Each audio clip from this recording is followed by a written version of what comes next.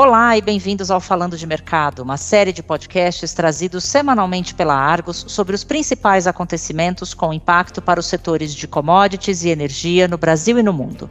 Meu nome é Camila Dias, eu sou diretora da Argos no Brasil e no episódio de hoje eu converso com Renata Cardarelli, editora adjunta da publicação Argos Brasil Grãos e Fertilizantes, sobre a tendência para os fertilizantes nitrogenados no Cone Sul. Olá, Renata, seja bem-vinda. Olá, Camila, é sempre um prazer estar aqui. Renata, o mercado argentino tem apresentado demanda reduzida por nitrogenados. Essa tendência deve permanecer? Olha, Camila, fontes do mercado argentino relatam que o último negócio de ureia granulada aconteceu a 420, 430 dólares por tonelada CFR Argentina. Mas os preços já avançaram para cerca de 445, 455 dólares por tonelada. Participantes que operam na Argentina afirmam que há poucas ofertas de venda e que apenas negócios pontuais deverão acontecer até outubro.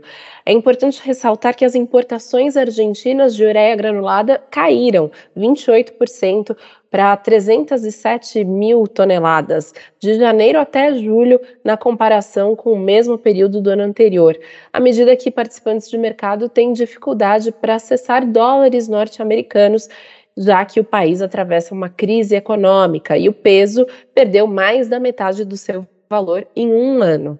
Como alternativa, alguns compradores pagam fornecedores globais em yuan chinês, e algumas empresas globais sediadas em outros mercados tentam pagar produtores globais de fertilizantes fora da Argentina. A baixa liquidez também é exacerbada pelo período de eleições presidenciais. Nas semanas anteriores e posteriores às primárias de 13 de agosto, a atividade do mercado foi reduzida devido à incerteza quanto à evolução política na Argentina.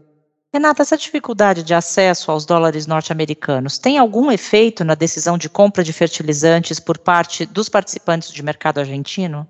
Sem dúvida, Camila. Agricultores argentinos podem tomar uma decisão de última hora, inclusive para substituir milho por soja na safra 23-24, já que o custo de produção da soja é inferior ao do milho. O milho é uma cultura que precisa de mais fertilizante, entre 180 e 300 quilos por hectare de fertilizantes, isso na Argentina, acima das necessidades de fertilizantes de soja, de cerca de 62 quilos por hectare. Para a gente ter uma ideia, no Brasil, o solo precisa em média de 400 quilos por hectare de fertilizante para cultivar soja, ou seja, muito mais. Os custos mais baixos no mercado argentino são reflexo da redução da demanda por fertilizantes. Participantes de mercado estimam que os custos de produção da soja na Argentina representam cerca de 15% do custo no mercado brasileiro. E também, para termos uma ideia, os custos de produção da soja são estimados em R$ 4.179 por hectare em Mato Grosso. Os fertilizantes usados no plantio da soja na Argentina são basicamente MAP e SSP. As importações argentinas de MAP diminuíram em torno de 6% para 430 mil toneladas nos primeiros 7 meses do ano, em relação ao mesmo período do ano anterior. A faixa semanal de MAP DAP da Argos ficou em 550, 555 CFR Argentina em 31 de agosto, uma queda de 21% em relação ao início de janeiro. Mas agricultores podem intensificar as compras de SSP, Camila, uma vez que a Argentina tem produtores regionais desse fosfatado e os compradores podem pagar os volumes com o peso argentino. Renata, essa redução na importação argentina de nitrogenados e a decisão de última hora para substituir milho por soja tem algum efeito nas compras de fertilizantes de outros países do Cone Sul? Tem sim, Camila. A redução da atividade na Argentina afeta os mercados locais, especialmente o Uruguai e Paraguai. Historicamente, o Uruguai depende das embarcações de fertilizantes que primeiro param na Argentina e depois são reenviadas para o Uruguai. E o Paraguai é um país sem costa marítima, onde os compradores costumam arbitrar entre os preços praticados na Argentina e no Brasil para fechar negócios de fertilizantes. Compradores paraguaios têm dificuldade neste momento para encontrar caminhões disponíveis para transportar fertilizantes do Brasil para suprir as suas necessidades de última hora para a soja, enquanto no Brasil, caminhões estão ocupados transportando grãos para os corredores de exportação e fertilizantes para os produtores de soja. Renata, o Paraguai está em momento de compra de fertilizantes nitrogenados? Olha, Camila, quando o plantio da soja avançar, aí sim os negócios de fertilizantes nitrogenados para o milho devem se intensificar. As entregas para a soja devem continuar ainda em outubro, enquanto o plantio já começou em algumas áreas, especialmente do leste do país, no início de setembro.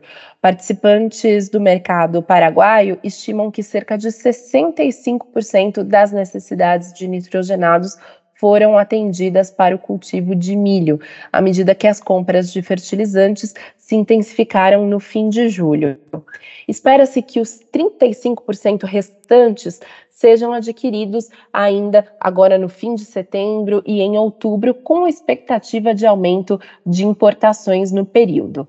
E quando a gente fala desse aumento, o que se espera? O Paraguai deve intensificar as importações de sulfato de amônio, principalmente, que é um nitrogenado comumente usado em formulações NPK para o milho, como 12-15-15, 10-15-15 e 15-15-15.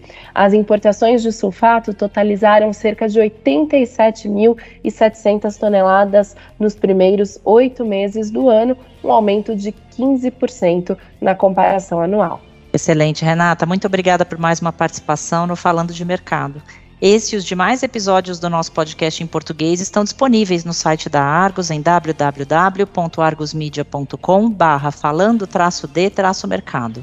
Visite a página para seguir acompanhando os acontecimentos que pautam os mercados globais de commodities e entender os seus desdobramentos no Brasil e na América Latina. Voltaremos em breve com mais uma edição do Falando de Mercado. Até logo!